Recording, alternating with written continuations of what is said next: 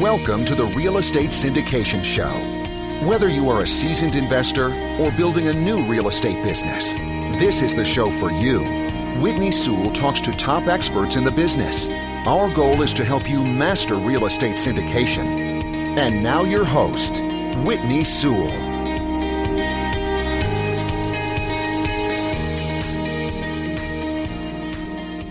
This is your daily real estate syndication show. I'm your host, Whitney Sewell. Today our guest is Amy Wan. Thanks for being on the show, Amy. Yeah, thanks for having me back. Yeah, Amy is the founder and CEO of Bootstrap Legal, which I'm sure you already know because you've heard her many times on the show now, and as she's graciously taking the time to explain many important topics to us on the legal side of this business that are so important. Amy, what is it today we're going to talk about? Yeah, today we're talking about basically fees that you can charge and how you structure your distributions. That's awesome. So get us started with the fees and things we should consider when we're doing this syndication. Sure. So a lot of times when syndicators they're putting together their offering, they don't get paid up front from distributions, right? That's earned through the lifetime of the actual project. And so they will charge certain fees. So there's a lot of different fees that you can charge. Sometimes I have clients who they make up a new fee, right? Like I've had people make up construction fee because they're actually managing the construction themselves or something like that. But there are a number of standard fees that are customary to charge so that you can get compensation as you're entering into the deal, right? And so I'm just going to go through a couple of those. So the first one, by far the most common, is the organization and due diligence fee. So a lot of people sometimes also call this the acquisition fee. It's basically the same thing. It's a fee that is charged once on the purchase of each property. And then it usually ranges somewhere between 1% to 3% of the purchase price of the property. And the sponsor usually earns this fee at the close of escrow on the acquisition of the property, right? The justification for this fee is that it compensates the sponsor for their efforts in basically conducting due diligence on the property and making the investment opportunity available to investors. So this is probably the most common upfront fee I see across all different deals. The second one is the asset management fee. So the asset management fee basically compensates the sponsor for his or her efforts in oversight and management of the company and property during the course of the investment. Typically, sponsors would charge somewhere between 1% to 2% of the gross revenue collected from the property that's earned monthly. And so this is a recurring fee, usually done annually. The third one is actually a fee that may or may not be charged by the sponsor themselves.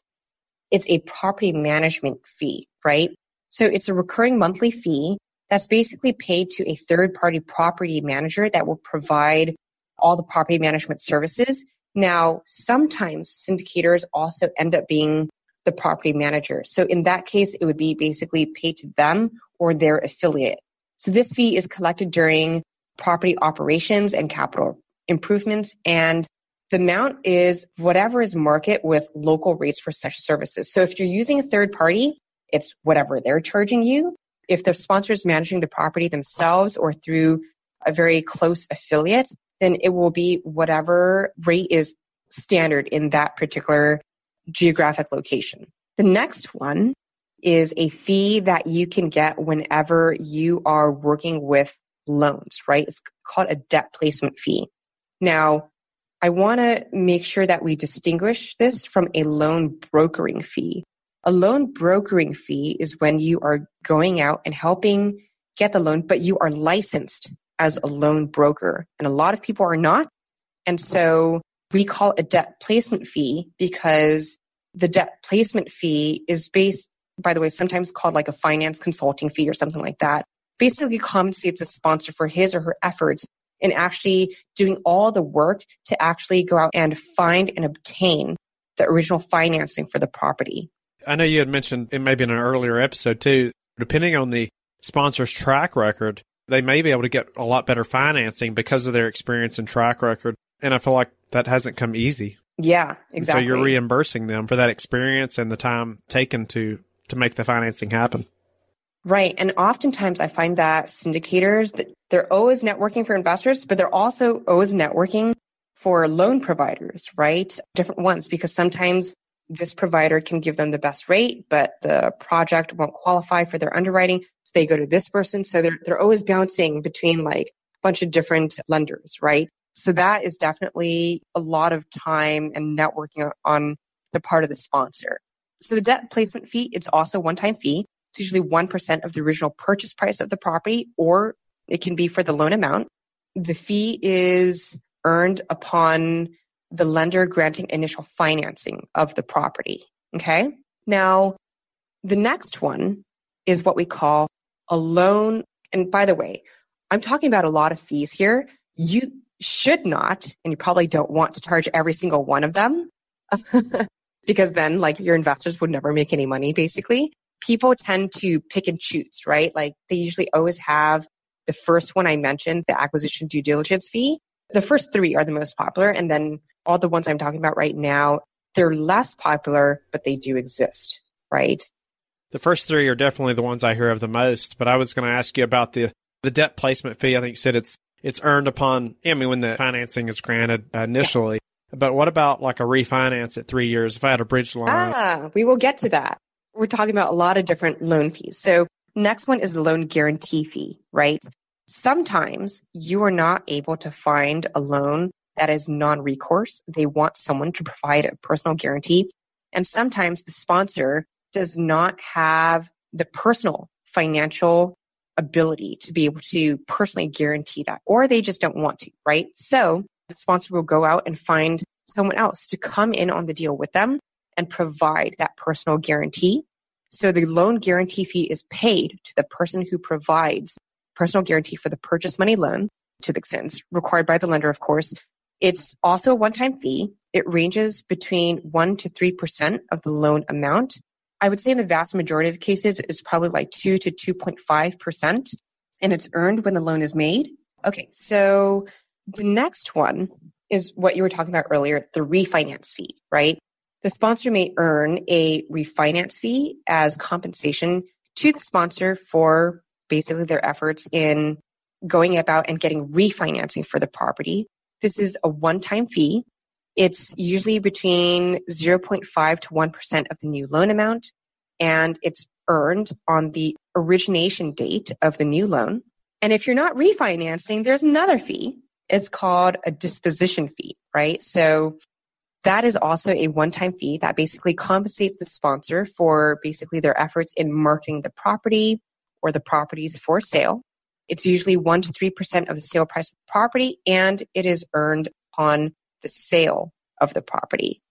Now, for those of you out there who you're syndicating a property that is in the same state where you actually have a real estate broker or salesperson's license, some of them also want to take a commission off the acquisition, so the initial purchase, or the sale of the property that they're also planning to syndicate. And that's perfectly fine. You can charge the market rate for it. The most important thing, though, is you have to disclose this to your investors, right? So it should be in your legal documents. And obviously, don't charge a crazy amount. It should be whatever is commensurate with the local market.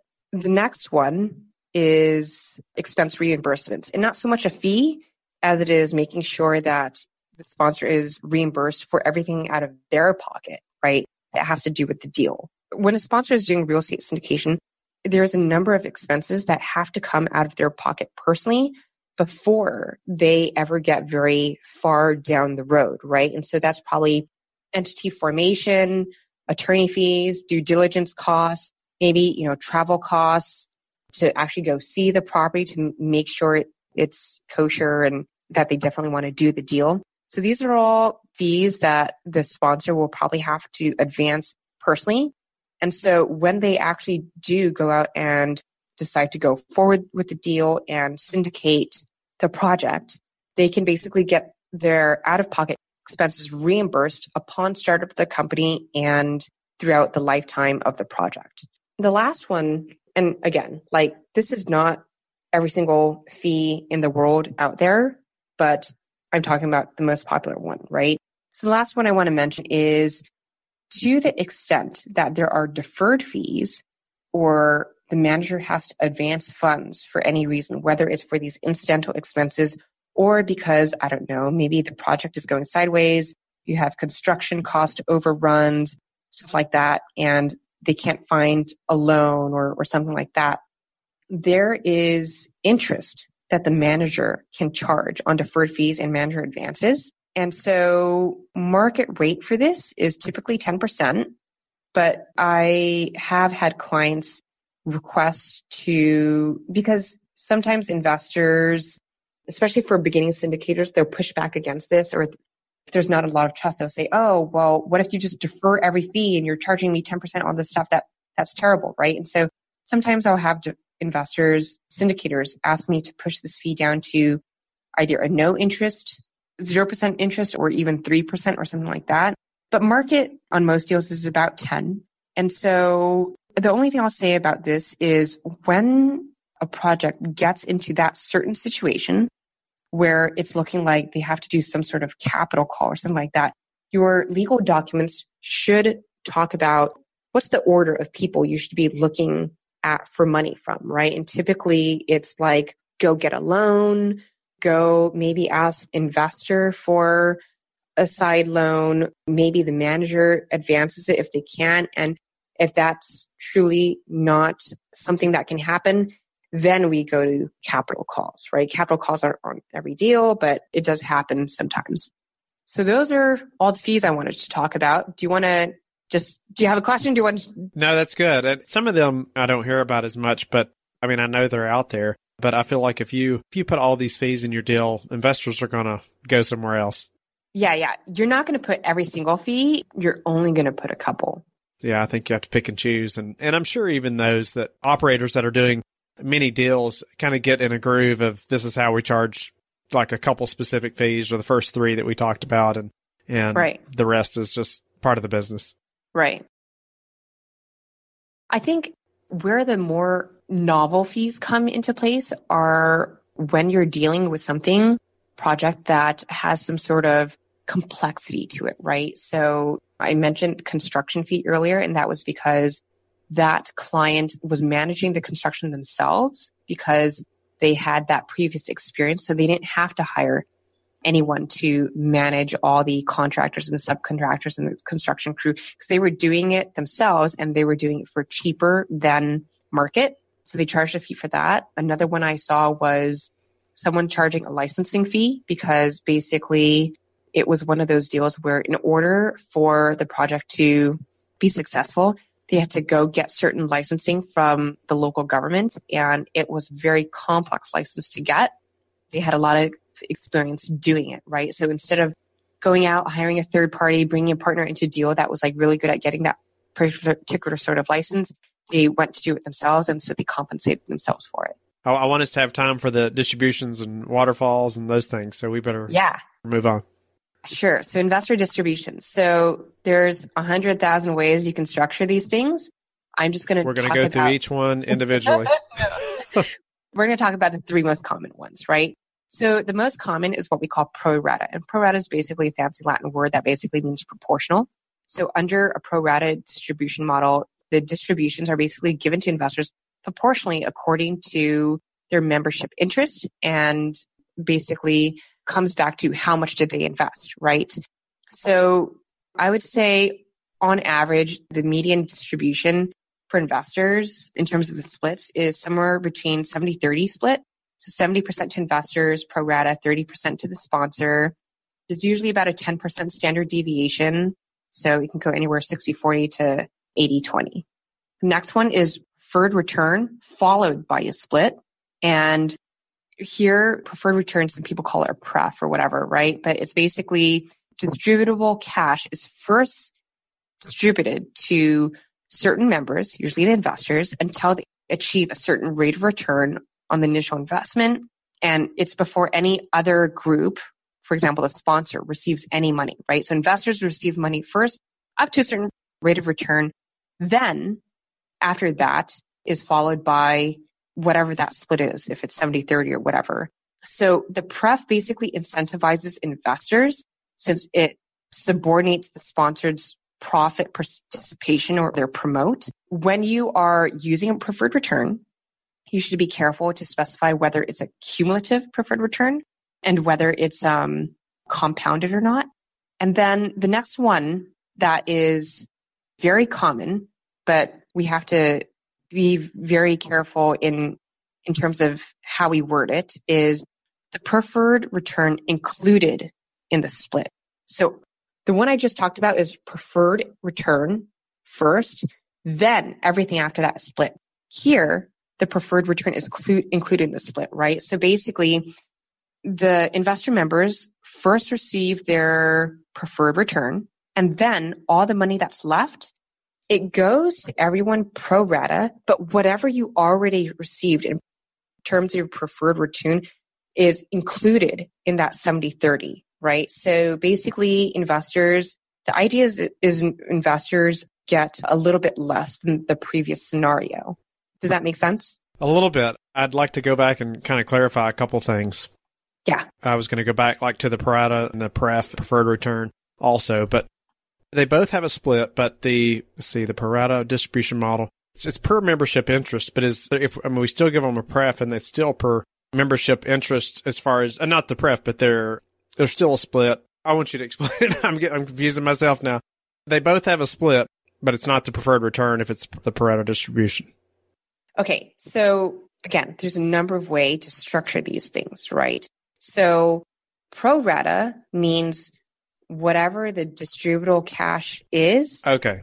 If it's $100, right? And you had one investor of the amount you receive, right? You have one investor who invested 50%, one invested 30%, one invested 20%.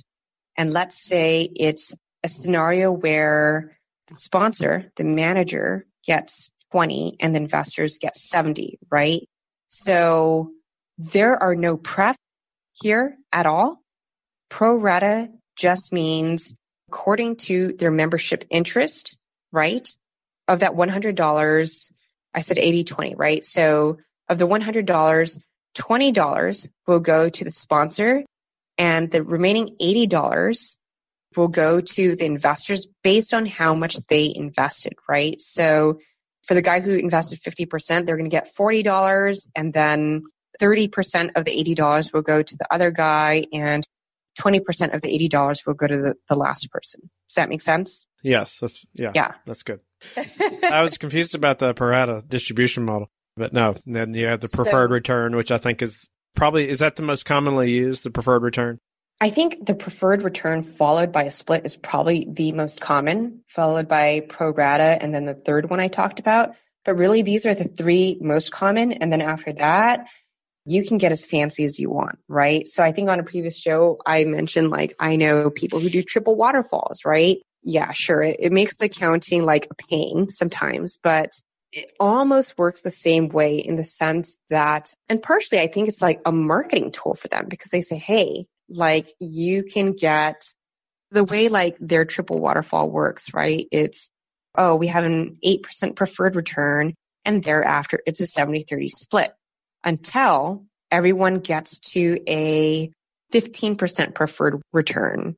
Once investors receive a 15% rate of return, then it becomes a 60-40 split until you receive a 25% rate of return, and thereafter it's a 50-50 split, right? So it's actually good for them because they as a sponsor are incentivized to go and maximize the distributions because then they earn more, right?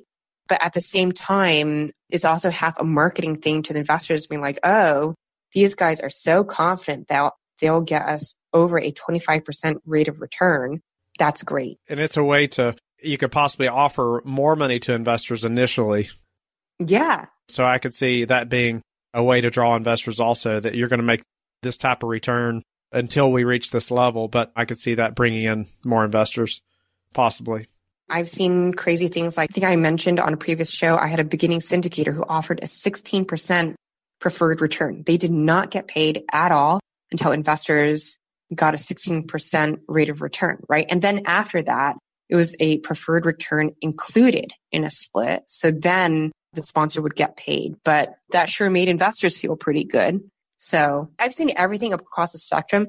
And when it comes to distributions, half of it is what's market, half of it is what are your investors willing to accept. And so I often say this is not something that should be decided on by your attorney. This is something that will be decided on by yourself and your investors, right? Not necessarily through a negotiation, because you don't want to get into that habit. It's what can you command from the market? And obviously, the better returns you give, the more people are going to invest, right? The lower returns you give, the harder it is to get capital in. Sure. Good stuff. I appreciate you explaining at least those three different types of distributions in the waterfall. It's good. Yeah, definitely. So anything else as far as dealing with the debt and equity and how we structure it that we should know about before we move on to taking the money from investors? No, but I will just say that when you're raising capital, you have to set a minimum amount that you're raising and a maximum amount, right? Or sorry, you don't have to. Most people do, right? You don't want those two numbers to be too far apart from each other, because if you're saying, oh, I want to raise a minimum of $100 and a maximum of $3 million, right? First of all, it doesn't really look good to your investors. And secondly, if you actually raise the $100 and you only have one investor, like all the distributions are going to go to that $100 investor. And that's not great for you either. So there is a point at which it does not make sense for you to syndicate the deal, right? Because you'll probably be losing money. And so what I tell people is when you're deciding on what your minimum maximum is, the minimum is what is the least amount of money you need to make this deal work, right? And the maximum is what is your ideal amount of money you would raise, and that gives you a good amount of cushion. That's good. Taking money from investors. You had mentioned giving them the cushion. Wait a minute. Say that last part again. I wanted to make sure I understood that again. When you're setting your maximum amount that you're raising, you want to set that amount at the ideal amount you'd like to raise, plus a little bit of cushion. At the same time, remember, don't make the cushion too big, because the more money you raise, you really should be deploying that capital. And if you raise too much, then it kind of ends up lowering the ROI people get a couple years later, right? And people love bragging about their ROIs, like, oh, like I make my investors like 40% return on investment. Oh, everyone should come to me, right? And so, yeah, just keep that in mind. Awesome. Just raise what you need. So what else should I be asking you, Amy, that I haven't asked you? Well, most of you are probably going to take money from investors through the traditional banking system, right? So you get wires or whatever. And to the extent you're doing that through a bank, you're fine, you're good. If you are talking to one of the recently wealthy and they're trying to give it to you in Bitcoin or crypto or something strange like that, you have to do an additional step that we call AML KYC, anti-money laundering, know your customer compliance. The reason you don't have to do it if you're taking a wire is because your bank already does that for you. That's basically built into the traditional banking system. But if you're doing something more interesting, you're going to want to consult with your attorney on that. So we can take it, but there's ways that we have to go about it that are different than normal. Yeah, you just need to make sure that the source that you're taking it from isn't a money launderer or someone like selling like weapons or something like that. Someone on like one of these government watch lists. Yeah. All right, Amy. Anything else that we need to know? Unfortunately, we're out of time again. I think we're good. Okay, Amy. Well, tell the listeners again how they can get in touch with you and learn more about Bootstrap Legal. Sure. I'm Amy Y. Wan. You can find me on social media, so Twitter, LinkedIn, whatever. And you can just go to bootstraplegal.com and book a consultation if you have any questions. And I want to make sure the listeners know that they can go to our Facebook group and they can ask questions. And so all the shows are posted there. And so I encourage people that if you think of a question that I didn't have time to answer or didn't get to, that you can go there and you can ask questions. And I try to post the future guests so you can even ask questions ahead of time. And I'll try to ask some of them during the show. And then also, but afterwards, you can go on there and leave questions and I'll try to get you answers, or I'll communicate with the guest. And so they can reach back out and let everybody know the answer to that question. But also go to LifeBridge Capital and connect with me, and then we will talk to each of you tomorrow.